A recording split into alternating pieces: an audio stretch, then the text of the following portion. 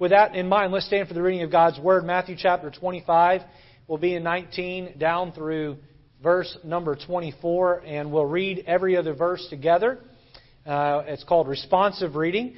I'll begin in 19. We'll begin together. We'll read together in verse 20, and then continue in that pattern down through verse number 24. The Bible says in verse 19, "After a long time the Lord of those servants cometh and reckoneth with them." Together, verse 20. "And so he that had received 5 talents came and brought other 5 talents, saying, Lord, thou deliverest unto me 5 talents. Behold, I have gained beside them 5 talents more. His Lord said unto him, Well done, thou good and faithful servant. Thou hast been faithful over a few things. I will make thee ruler over many things. Enter thou into the joy of the Lord.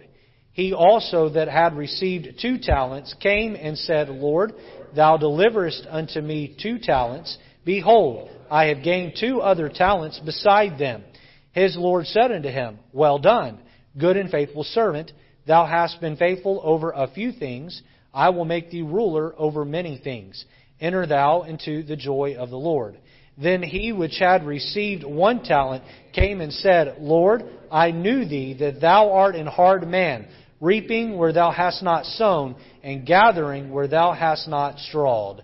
The title of the message this morning is our final installment in our series, A Faithful Steward. And the title of the message is this: The Measurement of a Steward. One day, we will all stand before God and we will be measured against what He's given us. And how will that go? And so that's the idea of the sermon this morning. Let's pray. Lord, my voice is a little tired from having already preached with great passion at 8:30. And Lord, I'm tripping over my words a little bit. So Lord, give me clarity of mind and speech. Lord, speak through me. May my tongue be your tongue. But Lord, may the ears of those sitting in this room and those watching online, may their ears be your ears. May they listen and retain what you have for them. Or may this message go well beyond the head and reach down into our heart. Or may it fundamentally change the areas in us that are broken. Lord, help us to leave here today with a greater commitment to you. Lord, I do pray for those this morning that are amongst us that have not yet put their full faith and trust in Christ to be their Savior. May the message also encourage them to do that, Lord, before it's eternally too late. In Jesus' name we pray. Amen. You may be seated. Well, this is the 4th and final message in our stewardship series. And I hope that each message has challenged you to live your life in its entirety for Jesus. Topically, we have looked at the meaning of stewardship. We've looked at the mindset of a steward. Last week, we talked in great detail about the management of a steward. And this morning, I'd like for us to focus on this topic of the measurement of a steward. As we have laid out all series long, when God saved you, He assumed ownership of everything that you have. Every relationship, every thought, every material item, and every dollar bill that you earn, that you save, and that you spend. He even assumed control over your body, or ownership over your body. 1 Corinthians 6 tells us, What? Know ye not that your body is the temple of the Holy Ghost, which is in you, which ye have of God, and ye are not your own. Why? Verse 20 says, For ye are bought with a price. That's what happened when you got saved. He bought you with a price. The price was the cross.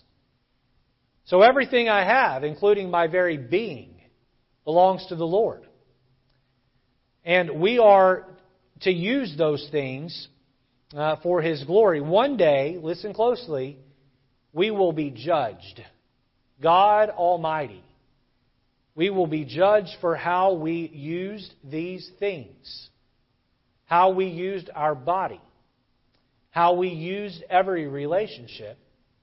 How we used them for His glory. I want to begin the message this morning foundationally, fundamentally, by explaining to you that one day God, our great judge, will hold in heaven two different judgments. There will be two judgments where God will judge the citizens of this world.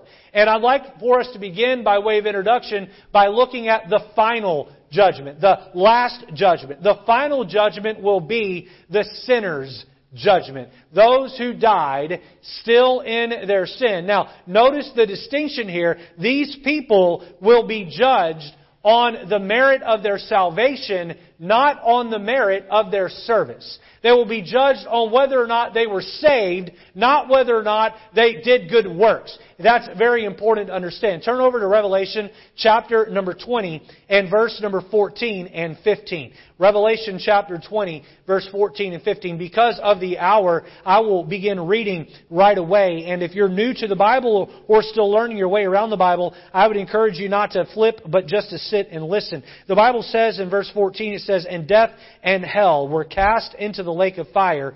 This is the second death." Pay very close attention to verse 15. "And whosoever was not found written in the book of life was cast into the lake of fire." If your name is not found in the book of life, one day God will take you and throw you into the lake of fire. Oh, that's not popular to preach, but that is just as much in the Bible as all the fun stuff that the candy-giving preachers like to preach. Turn over to Revelation chapter 21 and verse 23. How do you get your name written in the Lamb's book of life? Now, the Lamb is Jesus. He was slain, the Bible says, before the foundations of the world. The Bible calls Him the Lamb of God. And He died on the cross to die for the sin of man. And through our trust and faith in Jesus Christ alone as our sacrifice, as the one who suffered for our sin, by faith in Christ alone, we can have our names written in the Lamb's book of life. Look at verse 23. We see here a description of the New Jerusalem. The Bible says, "And the city had no need of the sun, neither of the moon to shine in it, for the glory of God did lighten it. And the Lamb," speaking of Jesus, "is the light thereof. And the nations of them which are rescued," which are saved, "shall walk in the light of it. And the kings of the earth do bring their glory and honor into it. And the gates of it shall not be shut at all by day. For there shall be no night there. And they shall bring the glory and honor of the nations into it. And there shall in no wise," look here, "enter into it anything that defileth, neither whatsoever worketh abomination or maketh a lie." Look here, "But they which are written in the Lamb's book of life." There's going to be a judgment one day where those who die in their sin, those who die without the forgiveness of Christ, they will stand before God one day and He will judge them. Many people say, "I want God to judge me based on the works of my life." My friend, you do not want God to judge you on the works of your life. I've had many people say to me, "Pastor Lejeune, I'm going to heaven because I am a good person." And I would say that while you maybe while it might be true that you've done some good things in your life, you've also committed a lion's share, an insurmountable amount of crimes against God in heaven. You have broken His moral law, and one day you will stand before Him,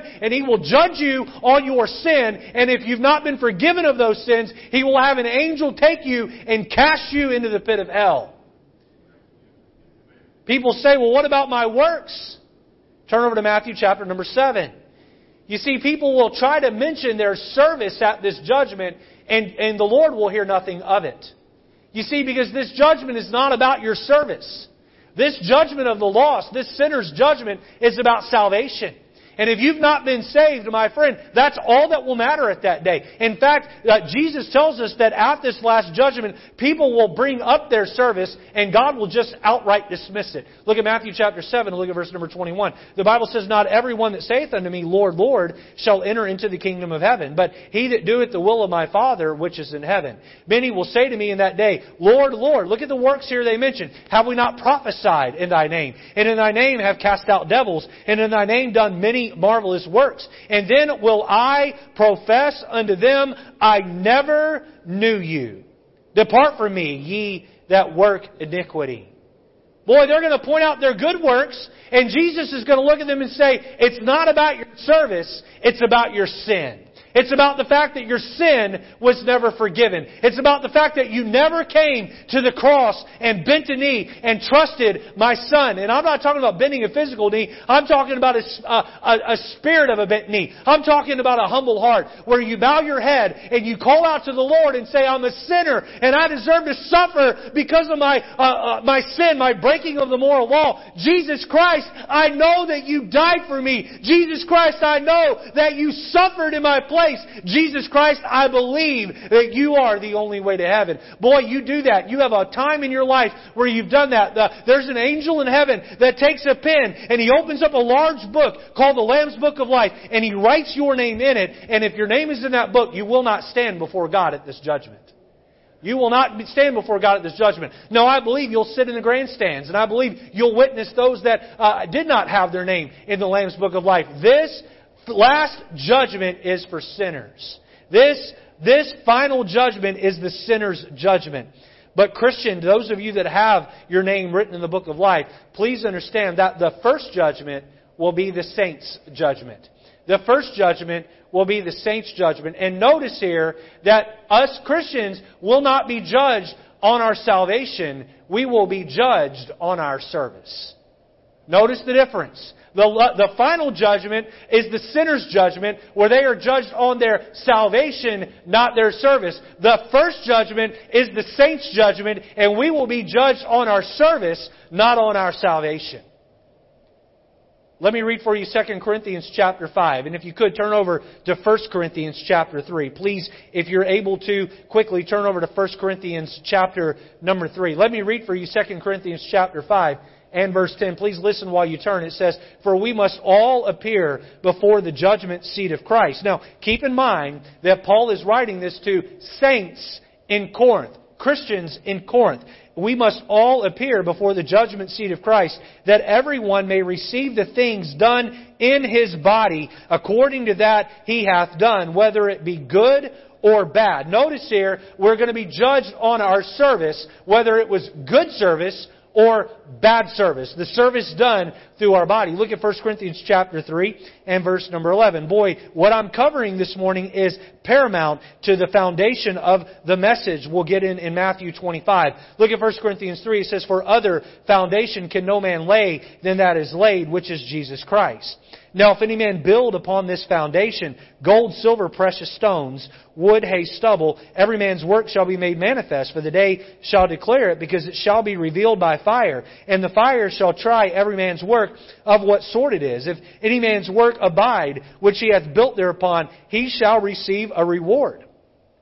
If any man's work shall be burned, that the wood, hay, and stubble being burned, he shall suffer loss. This is important. Look at the rest of the verse. But he himself shall be saved, yet so as by fire. Yet so as by fire. Any man who does not put their faith and trust in Christ, they will not stand at this judgment. But for the saved, we will bring our service to the Lord. And listen, you're either busy right now serving your own kingdom and building your own kingdom, or you're busy serving God and building His kingdom. You're building one kingdom or the other. Some try to do both, and I'm going to tell you right now that if you're trying to build both kingdoms at the same time, neither one is going to look very good. We're either all in on building the Lord's kingdom, or we're all in on building our own kingdom. And if you bring the works of building your own kingdom to heaven, they're going to burn up in a fire. If you bring the works of building the Lord's kingdom, they're going to be gold, silver, and precious stones, and the fire will do nothing but refine them. But make it very clear that this judgment has nothing to do with salvation. Verse number 13, or rather verse number 11 of this passage says that our foundation is the Lord Jesus Christ. Another way to sum this up, if I could this morning, before I share this, let me just add this here. You cannot lose your salvation. Cannot. Once you are saved, you are always saved. And if you want to take the approach that you can lose your salvation, boy, you've got to do some hermeneutic gymnastics to get around verse number 15, where it says that this man, it will be saved, yet as by fire. He will be saved. Boy, he'll have nothing to show for it, but he will get in by the skin of his teeth. if I could sum up my introduction this morning in just a couple of phrases, another way to sum this up, that final judgment, that last judgment, the lost will be asked at their judgment this question: what did you do with Jesus? One day, my friend, you may think that this is all a joke. You may think this is funny. You may think that there is no God. You may go forth and live your life accordingly. You may mock. You may make fun of. You may take His name in vain. But one day, you will stand before God Almighty. You will answer Him all by yourself, and He's going to look at you, and He's going to ask you one question: my Son died for you. What did you do with Jesus? But for the saved, it's going to be a different question. You see, at our judgment, saved, the question is going to be asked of you this: what did you do for Jesus? What did you do for Jesus? Did you serve your Savior? And you know what? You won't be able to pull the wool over God's eyes, because He knows everything. And He's going to take your works. He's going to turn them into material items. And those material items may look like gold, silver, and precious stone. But if they're wood, hay, and stubble, they're going to be burned up, and you're going to be handed a pile of ashes. You serve the Lord with your life. All the service of the Lord that you did is going to be turned into gold, silver, and precious stone, and that fire will do nothing but refine it. I propose that each Christian must get busy doing the work that God has called him or her to do. Make no mistake about it, Judgment Day is coming. Judgment Day is coming. We, Christians, will give an account of our stewardship. Let us one day stand before God with joy and not with shame. Boy, one day God is either going to look at you, Christian, and He's going to say to you, well done, good and faithful servant. Or He's going to look at you and He's going to call you a wicked and slothful servant. There is no middle ground. You're either going to be a good and faithful servant in His sight, or a wicked and slothful servant in His sight. God doesn't like lukewarmness. You don't understand that truth, go read Revelation chapter 2. I would that thou wert hot or cold, not lukewarm. Alright? We can't build both kingdoms. We're either all in for the Lord or all in for ourselves. I don't know about you, but I would like God to look at me and say, with a smile on His face and a gleam in His eye, good and faithful servant. How many are with me this morning? How many want that? I sure would hate to stand with God one-on-one and have Him look at me and say, you were a wicked and slothful servant. Well, I'm afraid many Christians in America, that's exactly what they're going to hear. That's exactly what they're going to hear. My friend, I'm not the most oratorical preacher you'll ever hear. There are people that could take my outline even and preach it in a way where they could wax eloquent better than I can. But I'm going to tell you right now that this is the best I've got. And I'm going to try to give you a wake-up call this morning. To those of you that are saved, to get off your ease in Zion and get busy serving the Lord. Because the day's coming soon where He will rapture us or He'll take us in death and our work here will be done. We're going to look at three truths as we consider one last thought on being a faithful steward. And notice this morning the measurement of a steward. If you received a bulletin on your way in this morning, on the back, we have a fill-in-the-blank outline. I encourage you to take a pen and take notes as we go along here. If I say something that isn't on here that's an encouragement to you, jot it down. All right, number one, notice the parallels in the parable. The parallels in the parable. Now, let me take a break from the seriousness of this and just talk to you here for a minute to kind of preface what I'm about to say. Throughout this series, I have stated that I strongly believe that this parable in Matthew 25:14 through 30, I strongly believe that this is a parable written to the church. And this week, I had a gracious, loving church member push back on that statement, that premise. And so I had already studied it in depth and formed that opinion after a whole lot of reading and studying and praying, but I decided to take the critique and do a little bit more reading and praying and studying and digging. And so I did that, and then I also got with a very good friend of mine who knows the Bible very well and talked with him about it. And this friend of mine also does not believe that this is a parable to the church. And so I just want to say this, that I still haven't changed my mind. Amen? I might be wrong. This is my opinion. And I want to make sure I state up front that my opinion is that this parable is written to the church. But in church, with the Bible, there is a little bit of wiggle room for disagreement. And I will say this, even if you don't agree with my interpretation this morning, I believe that all of us can agree with the applications this morning. And I'm going to push everyone here to be more devoted to Christ. Now, how many of you believe we should all be more devoted to Christ? Would you raise your hand for me? And so if you walk out here and say, I just don't think Pastor Lejeun's got the right interpretation of Matthew 25:14 through 30, you be gracious toward me, I'll be gracious toward you. Hey, look, only one of us is right, and we'll figure that out in heaven. And then if you disagree with me, you can come apologize to me there. Amen?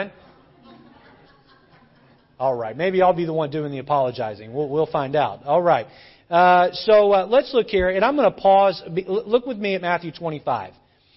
And I'm going to pause occasionally and give you what I believe is the parallel here in the parable. All right. So look at verse 14. It says, "For the kingdom of heaven is as a man." And in my notes I have scribbled to the side that man is Jesus. All right? As a man traveling into a far country. Next to traveling into a far country, I have heaven. That this man travels into a far country. Okay? Look here. Who called his own servants. Who are the servants of Jesus? Well, they're the redeemed. They're those that have put their faith and trust in Jesus. And so we believe that Jesus died for us, and if we put our faith and trust in Him, He has saved us, and because He has saved us, we are to serve Him. We are His servants. All right, let's keep reading here. "And delivered unto them His goods, and unto one He gave 5 talents." Now, what is a talent? In the Bible, a talent was a measurement of weight. It was a measurement of weight. And it was a measurement of weight in this particular idea of money. It was the heaviest possible valuable money. And so He gives a lot of weight, a lot of responsibility, a lot of wealth to this servant of His to steward and invest and make a profit on. And one day He's going to come back and He's going to evaluate this man's effort. Now, notice here that I believe that this 5-talent servant represents a Christian who has had many years of being saved and a Christian with many abilities and gifts. Many abilities and gifts. This is someone who has many talents. This is someone who has talents in the sense of talent, how we would use it. A very able person. Maybe they can sing well, or maybe they're athletic, or maybe they have an ability to speak well, and they're a good teacher. They know how to explain things. And so, someone with abilities and someone with gifts. These are gifts that are given to us when we get saved. Please understand the difference between abilities or talents and gifts. Abilities and talents you're born with. Gifts are given to you when you get saved. They're spiritual gifts you get when you get saved. And you know what? God gives some Christians more spiritual gifts than He gives others. God gives some Christians more abilities than He does others. And so there are some who have a greater amount of responsibility. Now notice here that as we get more responsibility, there is also more accountability. How many understand this idea? Responsibility leads to accountability. I remember being 14 and 15 years old, and I got my driver's permit when I was 14 years old in the state of Alabama. I've been driving since I was 14 years old. And I remember wanting to get my driver's license and talking to my parents about getting my driver's license. And my dad said, look, you get your driver's license and I give you the keys to my car. And he said this, with great responsibility comes great accountability. You all understand the idea here? Someone who hangs their head and says, well, I'm just not a 5-talent Christian and God just doesn't love me as much. Please understand, to those who are 5-talent Christians, God expects a whole lot more out of them on Judgment Day than He's going to expect out of you. To whom, quote it with me if you know it, to whom much is given, much shall be required. Boy, God's going to hold some people to a higher standard on Judgment Day than others. Look back at the verse there. 5 talent. One He gives 5 talents, and the Bible says, and to another 2. And I have this in my notes. And again, this is my opinion. You're welcome to disagree here. A Christian with an average time of salvation, with average abilities and gifts. So this is someone who is saved an average amount of time. Someone who God gives an average set of abilities. And someone who gives an average set of spiritual gifts. And to another one, a Christian with little time of salvation and below average abilities and gifts. And there might be some of you in here that would consider yourself a 1-talent Christian. You are below average in some areas. And you feel as though God has not equipped you and gifted you to do things that even the average person can do. And I would say to you, in some ways you're blessed because God is going to expect less on Judgment Day. To every man according to his several abilities. And look at the rest of the verse here. And straightway took His journey. Now the parallel I have here is that this is Jesus ascending into heaven. So a man travels into a far country, he gives out abilities and things to different folks, and then he heads into a far country. He takes his journey. What is that? That's Jesus ascending into heaven, in my opinion, in my viewpoint of the passage. Look at verse 16. Then he that had received the 5 talents went and traded the same, and made other 5 talents, and likewise he that had received 2, he also gained other 2. But he that had received 1 went and digged in the earth, and hid his Lord's money. Look at verse 19. After a long time, the Lord of those servants cometh. In my opinion, this Lord of the servants coming is the rapture of the Christian church. Look here, it says, and reckoneth with them. That reckoning, I believe, to be the judgment seat of the Christian. Now, verse number 30, we'll look at it in a few minutes, presents a difficulty to this. And we'll look at that in a moment. I will add quickly that whatever opinion you have about Matthew 25:14 through 30, verse 30 creates an obstacle no matter who you are. Okay? And if you have a different explanation, I would love to hear it. Now, let me, if I could, bring you in and just say that throughout the remainder of the sermon, I'd like for us to mentally jump ahead in time. Jump ahead in time to a place where we answer for our stewardship to God in heaven. There is a throne room in heaven that is just as real as the room you are sitting in today. All by your lonesome, without your parents or your spouse or anyone else, you will stand before God one-on-one, and you will give an account for your life. The Bible couldn't be any more clear about that. To the teenagers in the room, your parents will not be there with you. To the wives in the room, your husband will not be with you. To the husbands in the room, your wife won't be with you. It'll be you and God. And all of the excuses that you make for yourself, they just won't matter anymore. They just won't matter. It's going to be you and God. And He's going to want to know what you did for Him. I remember in college getting large projects at the beginning of the semester. And I was to have them done by the end of the semester. And early on, I got better at this as I went through college. But early on, as a freshman and sophomore, I can remember on a number of occasions waiting until the last minute to begin the project. How many of you can relate with what I'm talking about? And you know what? Maybe it was high school for some of you. I don't know. You know what? I would stay up all night for a week, the week leading up to, and get very little sleep and be sleep deprived and delirious. And I would turn in a project at the end of the semester that was pathetic. Pathetic. And you know what? I'd get a grade back that was pathetic. I can remember walking into class. One time I had a project due. This is back before laptops and printers were as common as they were. And I had to go to the college library to print it out. And I got to the college library and the printer was broken. and I had my class in 10 minutes. And so I found a classmate that had a printer, and he let me go to his dorm room and print it out, but he was low on ink. And so I turned in a project with discolored ink on it.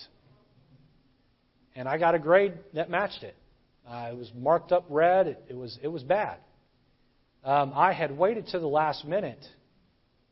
And I remember walking into class, and you know what you're doing in that moment? You're making excuses. Well, if that printer in the library had not been broken, I would have had it printed out. It would have been fine. And it's the librarian's fault. It's not my fault that I waited to the last minute. Some of you are that way on the way to work. Someone gets in front of you and says, "Hey, they hadn't cut me off, I would have been late to work." Yeah, if you'd have left 20 minutes earlier, it wouldn't have mattered. Right? Being honest, right? I'm guilty of it too. Amen? Good thing is I'm my own boss, so I don't have to worry about getting in trouble for being late to work. Amen. But I remember turning in, and praise the Lord, well timed, well played. I remember turning in projects like that, and then walking in class in a huff. Other people would come walking into class, and they're just smiling. They got 8 hours of sleep. They're peaceful. Their blood pressure's, where it ought to be. And they walk up yawning, stretching, and just lay the project right on the teacher's desk. You know why? Because when the semester started, they got busy. They didn't wait. Christian, the end of our spiritual semester is coming. And our judge is not a teacher, it's God Almighty. And we will turn in the project of our service for Him. Don't wait till the last minute to get started. The remainder of the sermon, I'd like to put you, as best I can, in the presence of God. I'd like to put you in that judgment seat position. And I would like for you to consider the position that you'll land in. Point number 2 of the message. We saw the parallels in the parable. Number 2, notice the promotion of the faithful servants. The promotion of the faithful servants. I could spend weeks on this next subpoint, but we'll just run over it real quick. I would encourage you to copy down what's on the screen if you want to do an in-depth study on your own.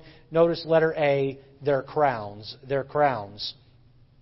Earlier we looked at 1 Corinthians 3 and saw that our works will be turned into material form, gold, silver, and precious stones, or wood, hay, and stubble. And those materials that are gold, silver, and precious stones will be turned into one of 5 crowns that we find listed in the New Testament. These crowns will be given to the saints who are labeled good and faithful servants. And so, without any explanation, let me just run over them quickly. Notice the crown of righteousness. We find that one in 2 Timothy 4, verses 7 and 8. We find the incorruptible crown in 1 Corinthians 9, 24 through 27. We find the martyr's crown in Revelation chapter 2 and verse number 10. We find the soul winner's crown in 1 Thessalonians 2, 19 and 20. And we find the crown of glory, and that one's for those who shepherd the church and do it well, in 1 Peter 5, 1 through 4. And so those are the 5 crowns that a Christian can earn in his lifetime. And I have to say that I would love to stand before God and have Him smile at me and say, "Well done, good and faithful servant." And then watch Him take my works, materialize through a fire, and then watch Him put them in the form of crowns and hand me 1, 2, 3, maybe even 4 of those crowns. Personally, I'd like to pass on the martyr's crown. Amen? But if God calls us to that, we ought to be willing to do it. Amen? Amen?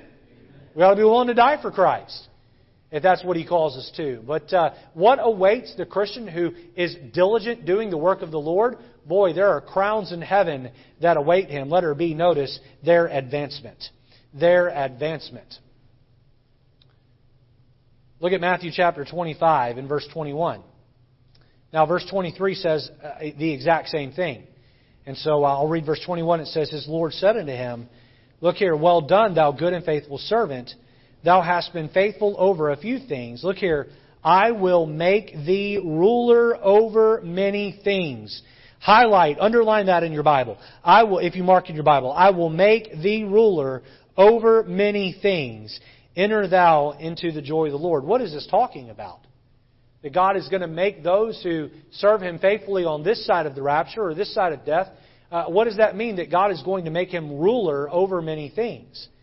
Now, 1 Corinthians chapter 6, we find Paul instructing the saints of Corinth.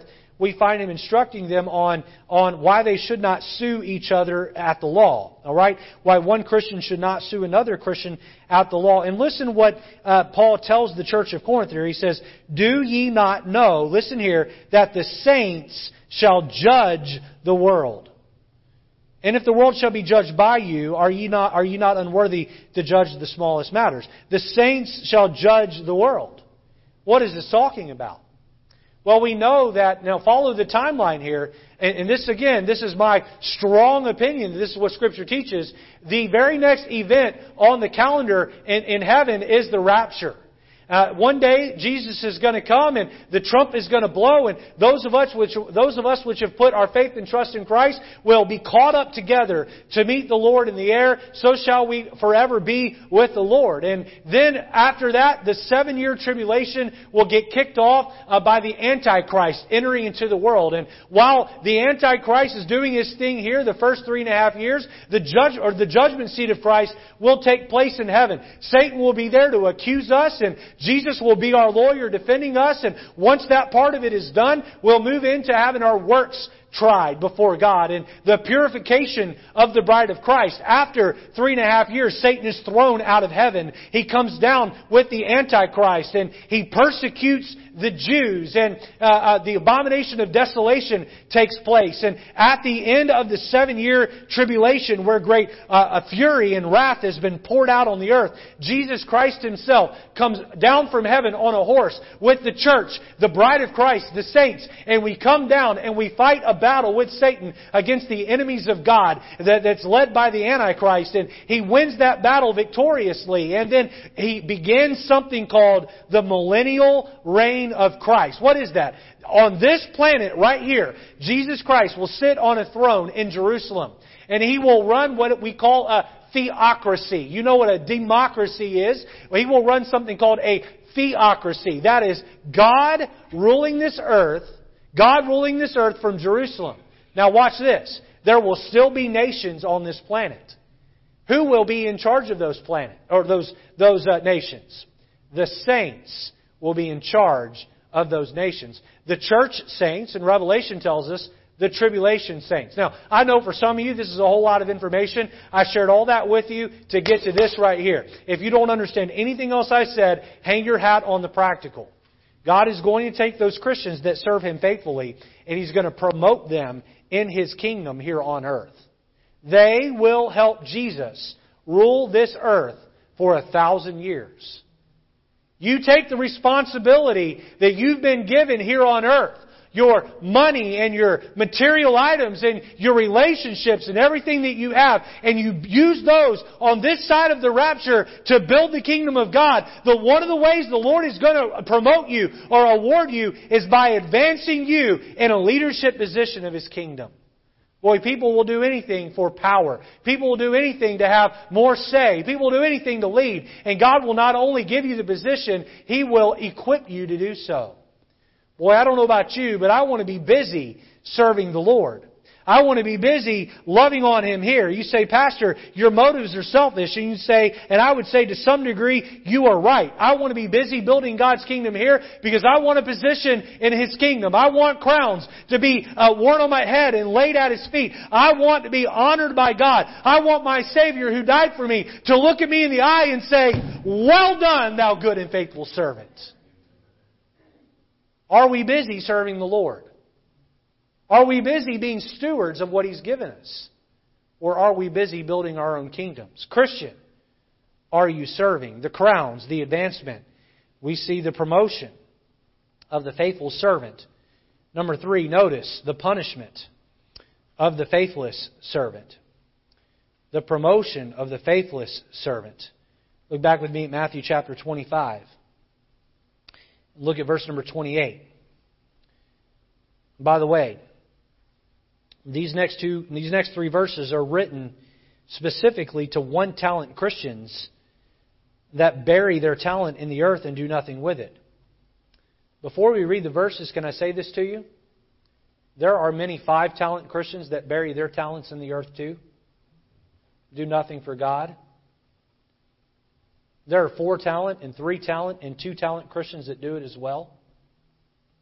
Some of you are so distracted. And I'm not trying to be unkind or mean. I'm trying to wake you up. Please understand the place this comes from. As the pastor of this church, if you call me your pastor, if you attend here regularly, I promise you, I preach this sermon not out of anger. I preach it with a broken heart. When I got through putting this sermon together, I bowed my head and I wept with tears coming down my cheeks because I realized the seriousness of this message. I realized the heaviness of this message. I don't preach this sermon at you. I preach this sermon for you. I don't preach this sermon to condemn you. I preach this sermon to encourage you to get up off of your laziness and get busy for the Lord, because I would hate to stand there as your pastor on Judgment Day and see you walk out of the throne room of God with your head hung low and your heart broken, and you look at me and say, Pastor, why didn't you push me a little harder? Pastor, why didn't you encourage me a little bit more? I preach this sermon because I want you to reach your full potential for the Lord. Many Christians that attend this church have buried their talent. They're doing very, very, very little to build the kingdom of heaven. They're too busy building their own kingdom. And one day you're going to stand before God and He's going to look at you and say, why? I died on the cross for you. I sent my son rather to die for you. Why didn't you do more for me? I died for you. Couldn't have you lived for me? Look at verse 28. We see here what Jesus says to those servants that bury their talents. Take therefore the talent from him, and give it unto him which hath 10 talents. Notice the demotion here.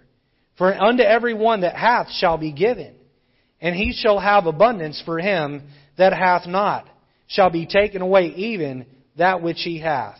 Now, my whole Christian life, up until recently, I've had this thought that circulates in the back of my mind. Okay, what if I were to quit serving God? I've given my life to Christian ministry. What if I were to resign the church and just live a secular life and live for me? So what of it? All right, I'm just being transparent with you this morning, okay? Hang on, because I think a lot of Christians are here. I'll get to heaven and, there will be that moment at the judgment seat where I've disappointed the Savior, and that's going to be tough.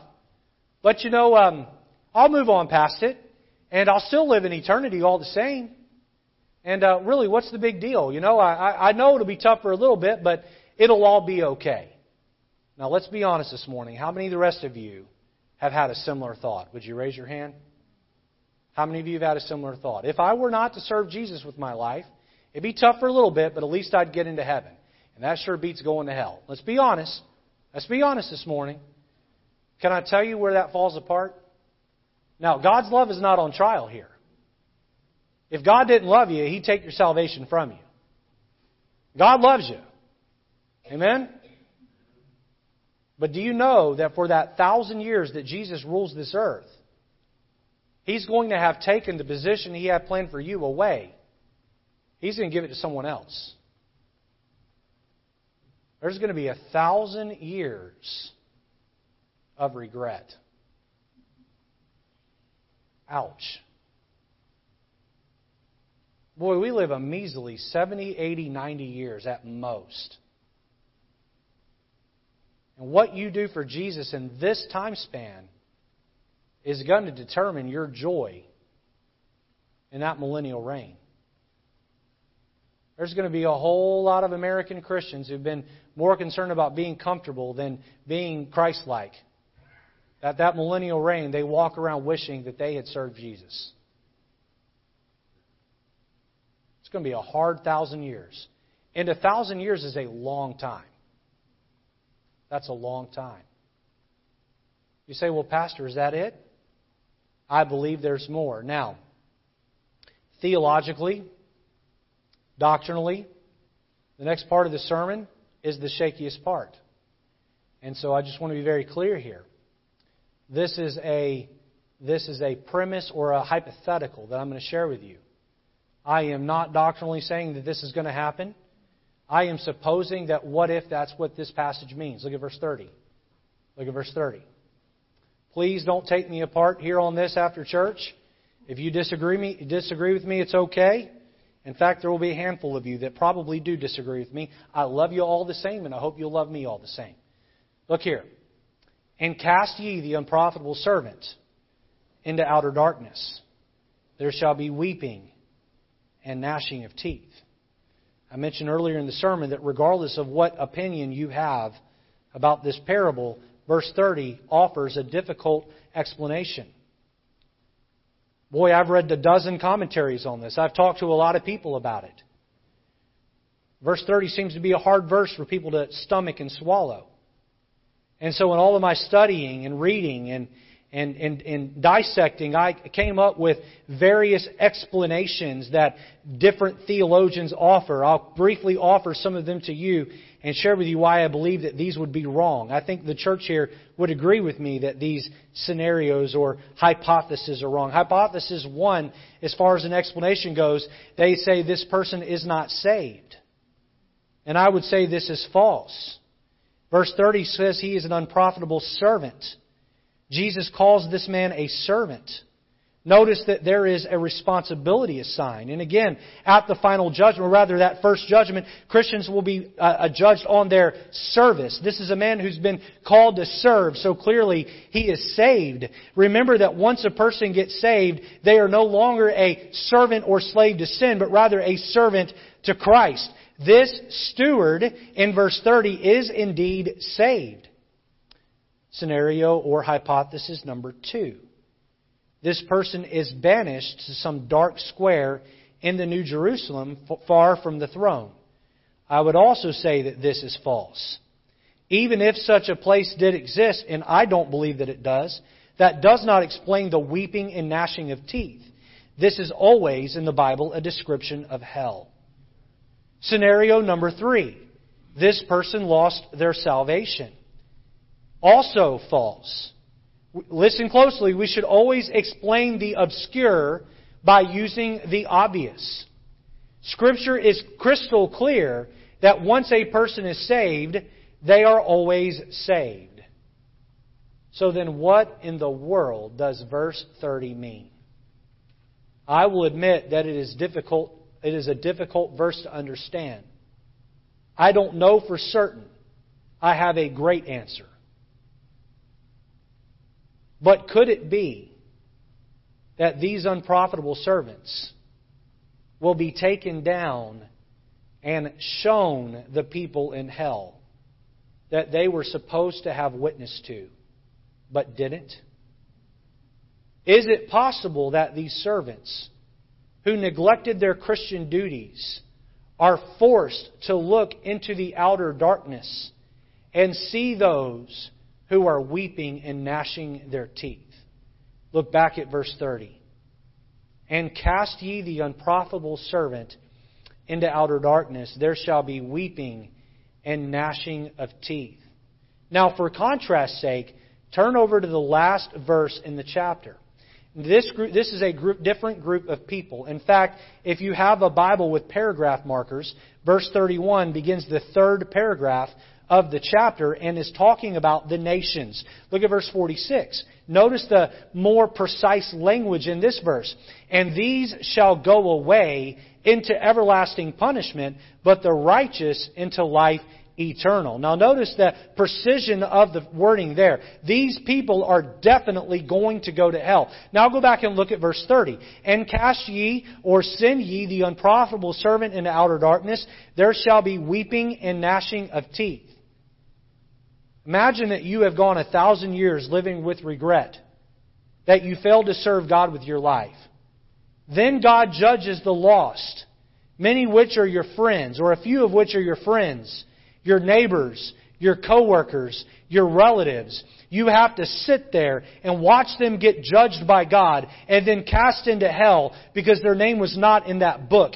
Then quite possibly God rounds up you along with other faithless servants, unprofitable servants, and sends them to an observatory for a brief time to look in and see those people suffer in the lake of fire. Now let me be clear, I am not preaching about purgatory. I do not believe in purgatory. Purgatory is a made-up Catholic doctrine that is not found in the Bible. I am not saying that these people are going to be cast in outer darkness forever. I'm not even saying it's going to be a long time. It may just be for a brief moment, but it very well may be that God takes you, and you're an unprofitable servant, and He makes you look into the lake of fire and see those that you should have witnessed to and failed to do so.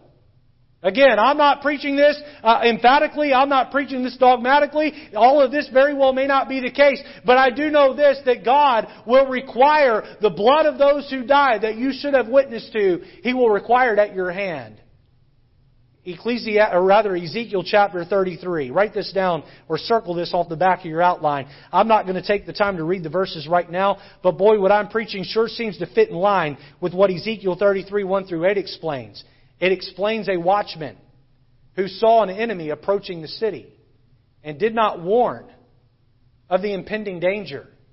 And the Bible says that if the watchman does not warn the city of the impending danger, those that die from the attack, the blood is on the watchman's hands. But if the watchman warns and the people do nothing, if the watchman blows the trumpet and the people do nothing, then the blood is not on his hands, but just directly on the hands of those that did nothing about it. My friend, today I do not know whether or not there will be an observatory for us to look into hell and see those who die. I do not know that. I do not want to preach that emphatically, but I do think it is possible. And I will say this, whether it's there or not, I sure don't want to get to heaven and have God look at me and label me slothful and wicked. I know this. I want to stand before God one day and say, I maybe didn't get everybody that you had for me, but boy, I sure shared my faith with everyone I could think of. I sure shared my faith with everyone that you had in front of me. At least I gave it a good effort, Lord. Lord, you gave me these abilities. You gave me these gifts. You gave me this biblical knowledge, and I gave it back to you. I served you with my life. Christian, here's the question for you this morning. When you stand before God, mano a mano, one-on-one, I want you right now to look in your heart and ask yourself this question. Will He call me good and faithful or wicked and slothful? Some of you are already on the right path. Hey, let's make a commitment this morning. We're not going to get off. Some of you, boy, you've been building your own kingdom. Let's build His kingdom.